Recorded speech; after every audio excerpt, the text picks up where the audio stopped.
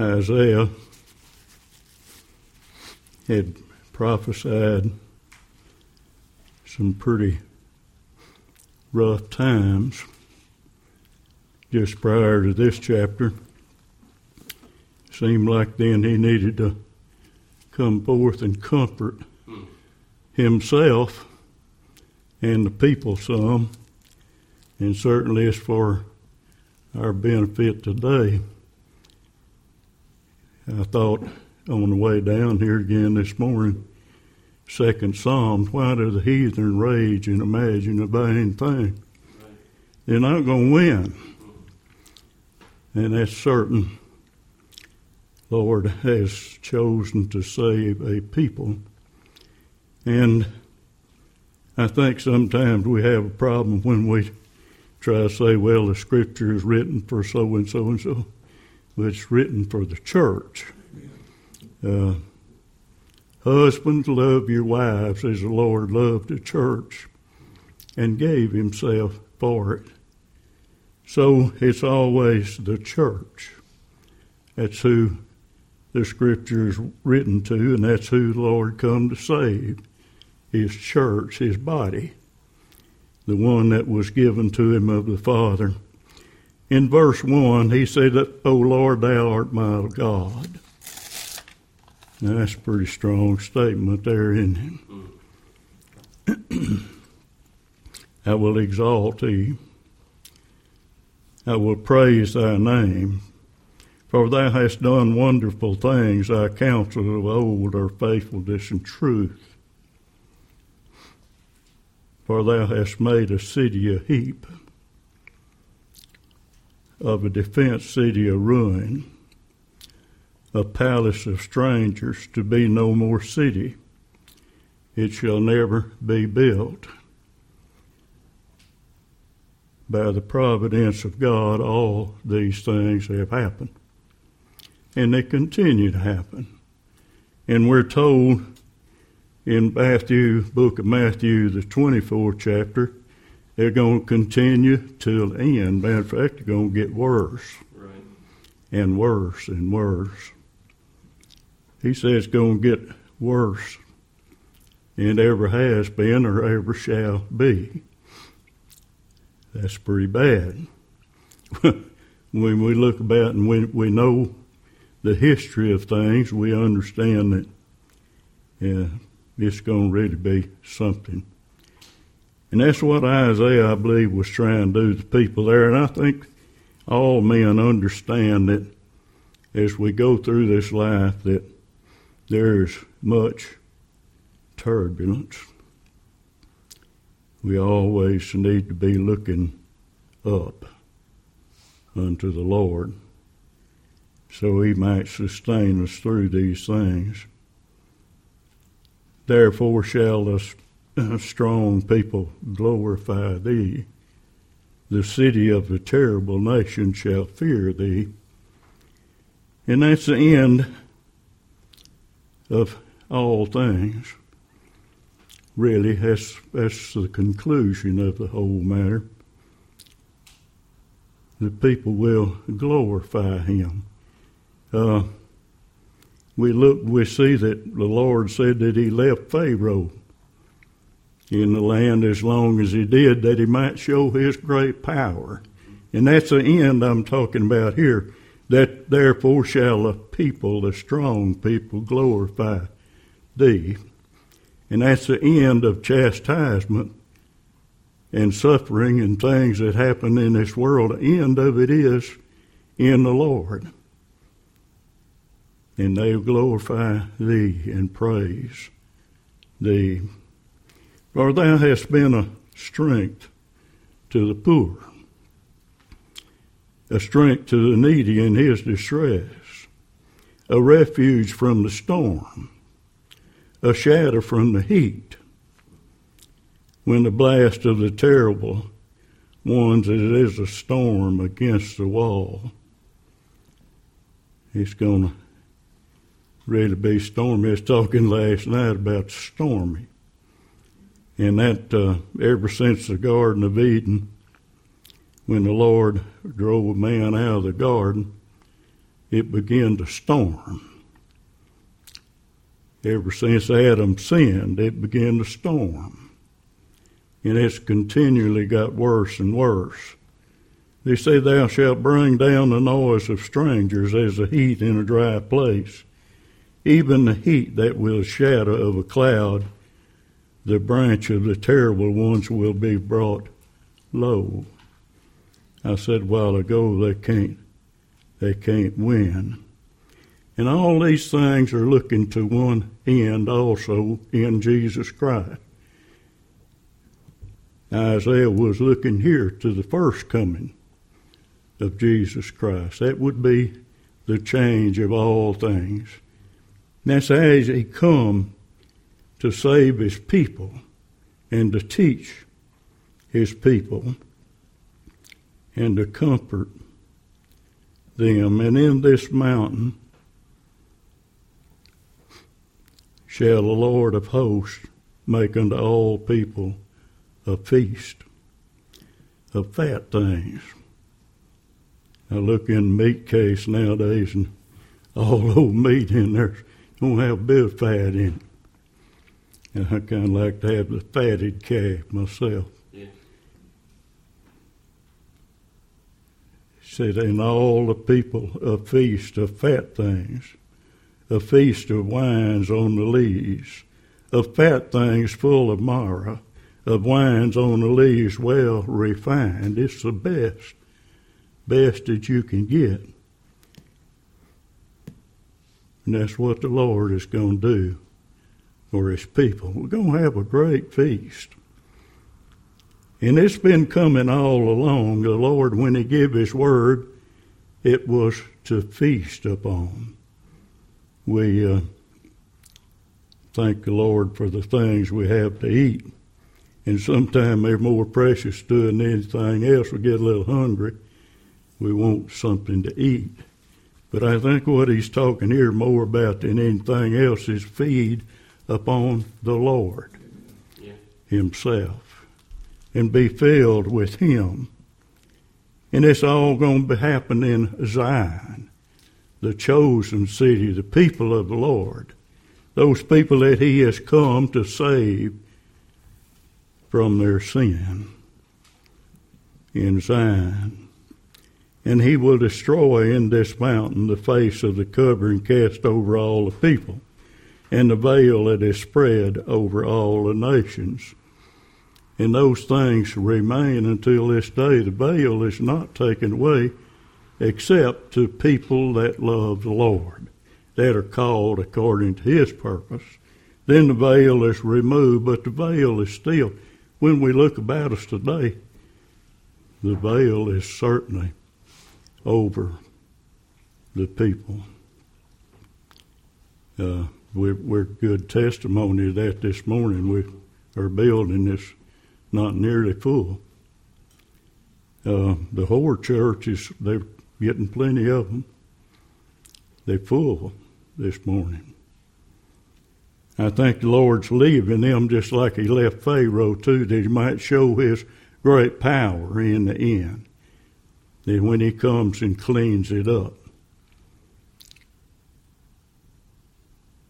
But the veil is still there. We're in the 25th chapter, book of Isaiah, if you want to turn there. He will swallow up death in victory, the Lord. And the Lord God will wipe away tears from off of all faces. And the rebuke of his people shall he take away from off all the earth. For the Lord has spoken it. Amen. That's the surety of it, that he spoke that. And it shall be said in that day, lo, this is our God. We have waited for him. And he will save us. And this is the Lord. We have waited for him. We will be glad and rejoice in his salvation. For in this mountain shall the hand of the Lord rest, and Moab shall be trodden down under him, even as straw is trodden down for the dunghill. And he shall spread forth his hands in the midst of them, as he that swimmeth spreadeth forth his hands to swim, and he shall bring down their pride together with the spoils of their hands. And the fortress of the high fort of thy walls shall he bring down, lay low, and bring to the ground, even to the dust. It'll be a complete work. Won't anything be left untouched. And we might wonder about the mountain. What is the mountain? The mountain is the Lord's people. It's going to be built up taller and taller and taller. And that's where they got their start, was out of the mount. When fire was up in the mountain, it was totally on smoke. It said, and the earth shook and quaked. And Moses was very afraid. In the mount, in the second chapter of Isaiah,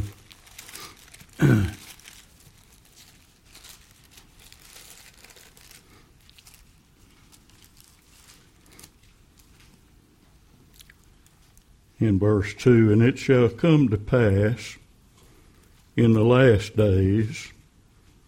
By the way, we are in the last days. They begin with the coming of Christ. And it shall come to pass in the last days that the mountain of the Lord's house shall be established in the mountains, and shall be exalted above the hills, and all nations shall flow unto it. So we see here who he was speaking to. It's all nations. Going to gather together a people out of all nations, out of every tongue, for be a great nation, a mighty nation. And many people shall go and say, come, let us go up to the mountain of the Lord, to the house of the God of Jacob. And he will teach us his ways, and we will walk in his paths. For out of Zion shall go forth the law and the word of the Lord from Jerusalem. So that's where he spoke to his people, out of Zion. Always out of Zion. What is Zion? It's the church. And that's what he speaks to the people in our day, out of the church. The church was to carry on the work of bringing the gospel unto the lost people. Go ye therefore into all the world and preach the gospel. So it was established with the Lord himself that they would go. That's where the power was given, that they might preach the gospel. And once again, all these things that they might redound unto the praise of the God of glory. What glory, what glory. No man ever seen God, but he has seen his glory. And that's what we look for, is his glory. This is our God. It's whom we have waited for. And he has come upon his people in the form of the preaching of the gospel, that it might deliver them from corruption, save his people from their sin. In Deuteronomy, the 33rd chapter,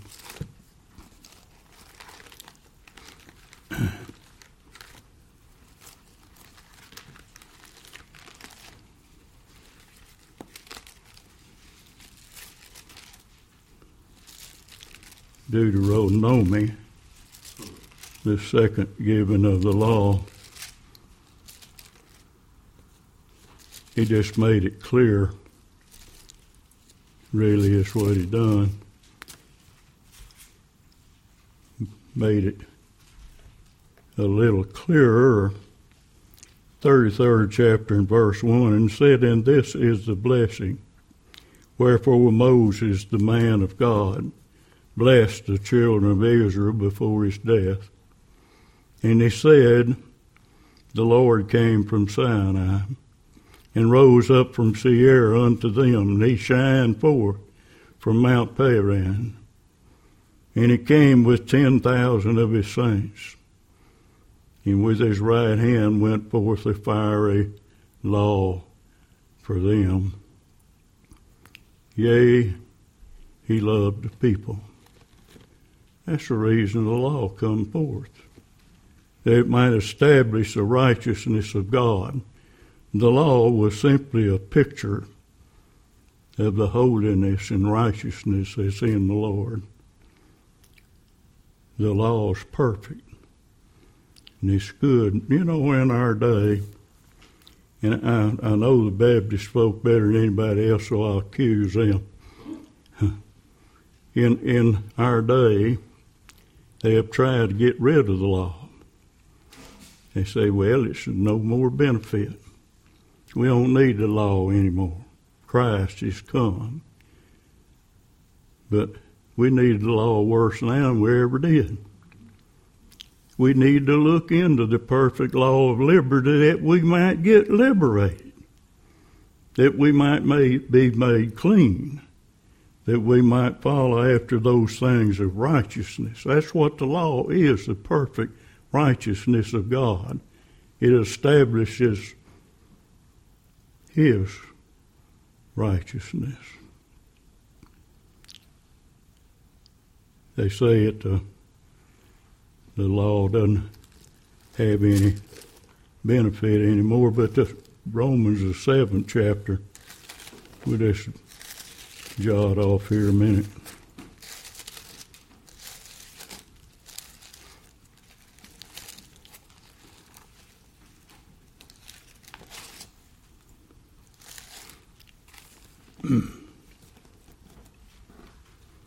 In verse 7,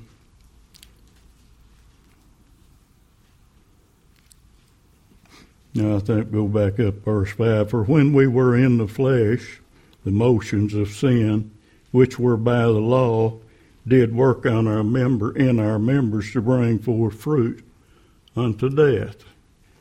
So it brings forth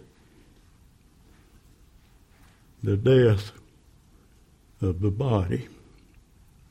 We put it to death every day. If we're people of God, we're always putting it to death. We must decrease. Always be decreased.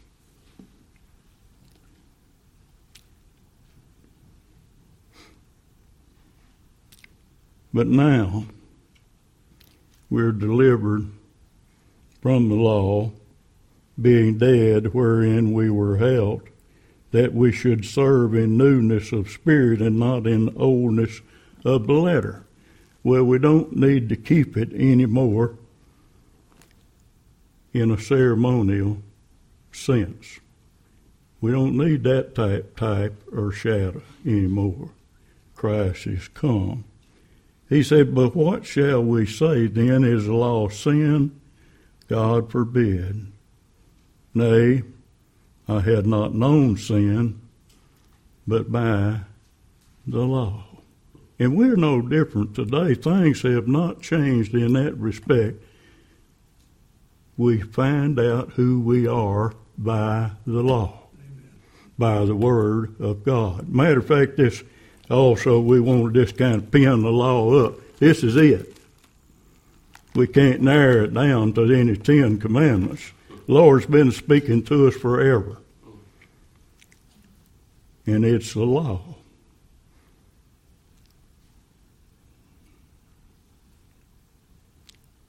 He said, nay, had I not known sin but by the law, for I had not known lust except the law had said, thou shalt not covet.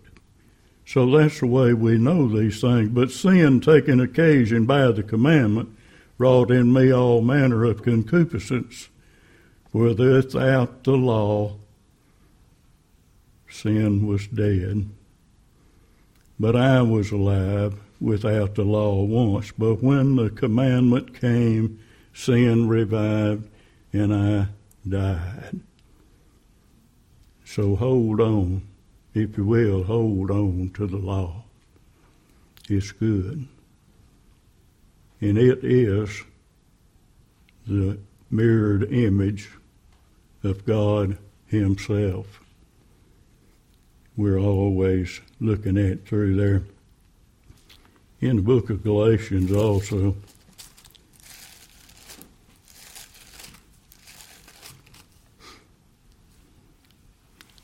the 3rd chapter.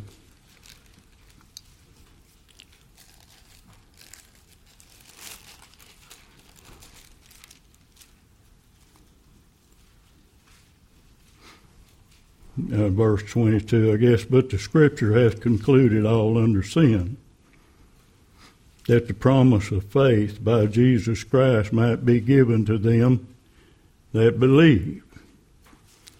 But before faith came, we were kept under the law.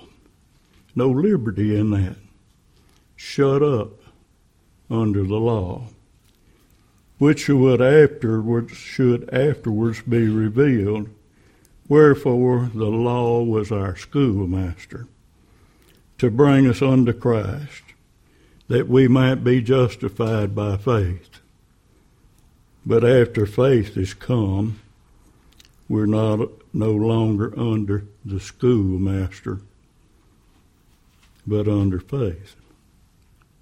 By the way, that faith is the faith of Jesus Christ. That's where we stand, in his faith, not in ours. Little bit old faith we have, it isn't worth much, because it'll fail you pretty quick. First little thing that happens, your faith will fade away. So it must be the faith of Jesus Christ that we rely on rather than the law. We can't keep the law, but Christ came to keep that law to its fullest and gained the right to own a people that the Father hath given him. In 2 Peter,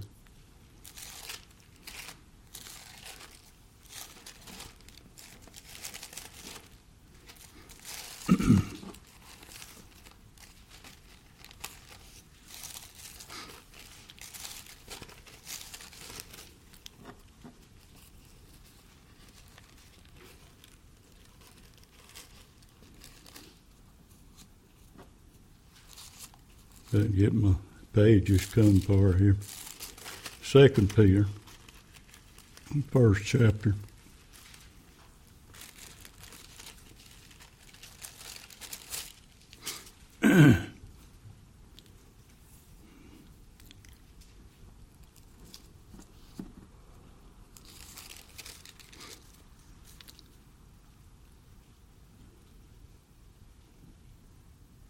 In verse 17, for he received from God the Father honor and glory when there came such a voice to him from the excellent glory. This is my beloved Son, in whom I'm well pleased. And this voice which came from heaven we heard when we were with him in the Holy Mount. So we have also a more sure word of prophecy, whereunto ye do well that ye take heed as unto a light that shineth in a dark place, until the day dawn and the day star rise, where in your hearts knowing this first, that no prophecy of the Scripture is of any private interpretation. For the prophecy came not in the old time by the will of man, but holy men of God spake as they were moved by the Holy Ghost. So we have the Word. That's what has gone out to all the people. And what the Word said was, this is our God. We waited for Him. And we always, this morning, when we come here, we're waiting on the Lord to hear from Him. So this is our God. He's done all these things. He's tore down and built up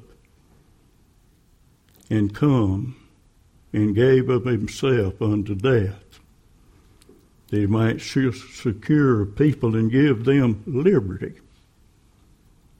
And that liberty we have that comes through the preaching of the gospel is what enables us to worship. Without that liberty, you can't worship, but it must be a liberty in the heart. The heart must be delivered and have liberty to worship. You understand, a man outside of Christ cannot worship God. I think we've got almost too familiar with God. Brought Him down to our level for the most part. Just too familiar. He's too small. We have made Him that through some of the preaching that has gone on. But make no mistake about it, He is a God of justice and judgment. And He will bring to fruition all the things that He has promised. In this mountain, that's where it's going to happen. There was a time in the past also when they were worshiping, it said, under every green tree. Just every little pleasant place. And that's the kind of way to do today, to tell you quick that they can worship God anywhere. And that's what they were doing of the times of old. They're fixing up some groves, some nice little spots in nature. Yeah, it's just pretty little groves, and they'd go and get in that and say they was worshiping. And I think that we have come full circle again. That's the kind of way it is. If you can build a nice, pretty little building and convince the people that they're good, let's get rid of the law. We don't need it anymore. It's old. It's done away with. Not so. You hold on to it. Hold on to it tight. It is God. And that's the way He has spoken to us from the very beginning through the law. Do this and live. Over and over is what He said. Do this and live. This is what I want you to do. And it will be well with you that you do it. You want to live in the land of fat things? Go to God. God is a God that rewards His people. How much more could God do than send His only begotten Son, that He might lay down His life to secure yours? Man under judgment is sentenced to death. The law was unto death for man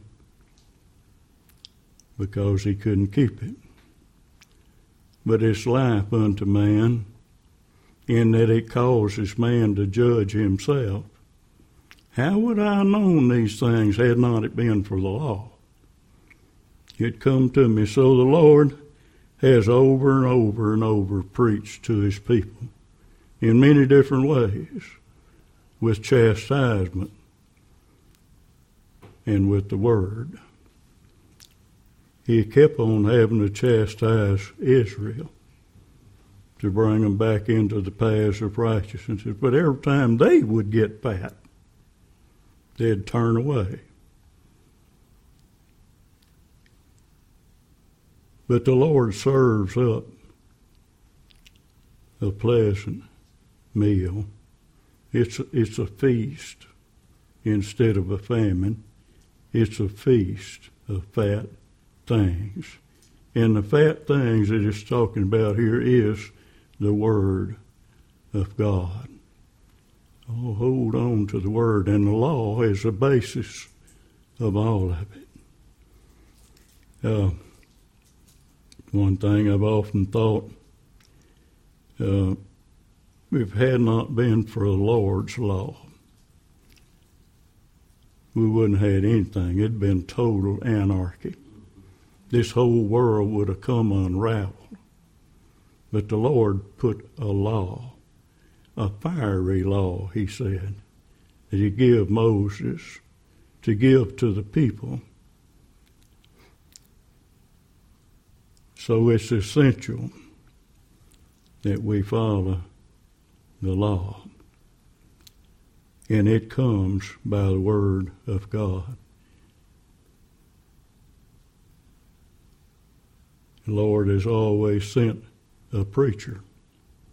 Throughout all ages, he has sent a preacher to preach to the people about the righteousness of God. So once again, don't let them tell you the law's done away with. A man has tried his best to write a better law, always. Now, it does kind of keep some civility in the nation to have some man-made laws. But God's law is so superior to that law, we need as Christian people to hold on to the law that God gave to the people. So we worship in Mount Zion. You know, too, that they were always, when they was going up to the temple, makes me think of that. They said they was going up to the temple, always up to the temple, marching, singing a song on the way up to the temple. And then I think back at the altar once again. When it went up to the altar, it was up to the altar. There must be some reason for that. It's going up into the mount. Moses went up into the mount to receive the law. He didn't tell him at the foot of the mount. He'd come up to receive the law that you might read it to the people. Then he challenged him to do one other thing. He said, read them the whole thing. Don't leave anything out. Read the whole thing to them, that it might do them good.